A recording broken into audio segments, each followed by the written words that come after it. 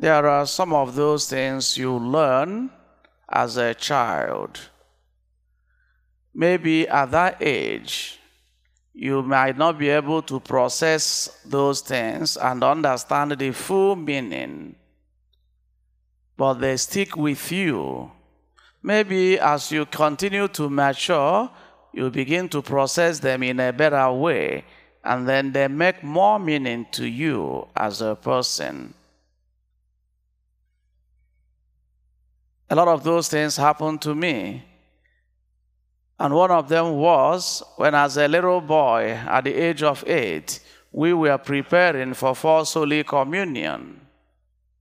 One of the things that we were taught was that after consecration, when the priest elevates the sacred host, that we should say, "My Lord and my God." And then when he elevates the chalice with the precious blood, that we should also say, remember, with reverence, with respect, and with faith, that we should also say, "My Lord and my God." I don't know how many of you kind of remember that, all the old schools in those years. But that kind of stuck with me. And that kind of helped me understand what happens at the altar during consecration. That is not just a show. Even as a little boy of 8-year-old, it made a whole lot of meaning to me that as I kept growing up, I kept reflecting on it, and I kept processing those words. And that has helped me in my relationship, especially with the Holy Eucharist. That kind of formed my reverence to the Holy Eucharist and has helped me anytime I am approaching the altar as a priest to celebrate the Holy Eucharist. I always see it as a sacred encounter, an encounter with the Holy of Holies, an encounter with my Lord and my God.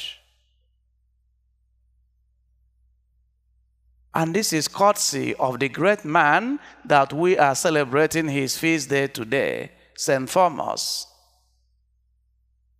who doubted when the other disciples told him, "We have seen the Lord."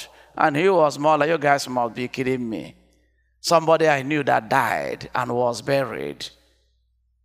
And all of a sudden you are telling me that you have seen him. You must have seen a ghost." And then 1 week later, Jesus came back and then confronted Thomas and did exactly what Thomas said. "If I could put my finger on his hand and put my hand on his side, I will believe." Jesus came in and said, "Look at me, do that. Don't be unbelieving, but believe." But look at how Thomas responded, moving from a person of doubt to now a person of faith. And he acknowledged, the very first person to acknowledge that Jesus is God. He made that acknowledgement right away, "My Lord and my God." From a doubting person to a person of great faith. And that's a big thing for all of us as we celebrate his feast day today. When you come up to receive the Holy Eucharist, do you see Jesus as your Lord and as your God? Do you realize that you are approaching the Holy of Holies? Do you realize that the food that you are being fed with is food that is meant for angels, not for us humans? We are not worthy. And that's one of the prayers we say before we receive. "Lord, I am not worthy. I am not worthy." None of us is worthy. It's a special privilege that God has given to us. But we should not abuse that privilege. We should always come to him with that good understanding, like Thomas, that we are approaching our Lord and our God. And that will always bring more meaning in your relationship with the Holy Eucharist as an individual and to all of us as a community, because what brings us together is our Lord and our God, whom we encounter and experience in the Holy Eucharist. That's the person that brings us together.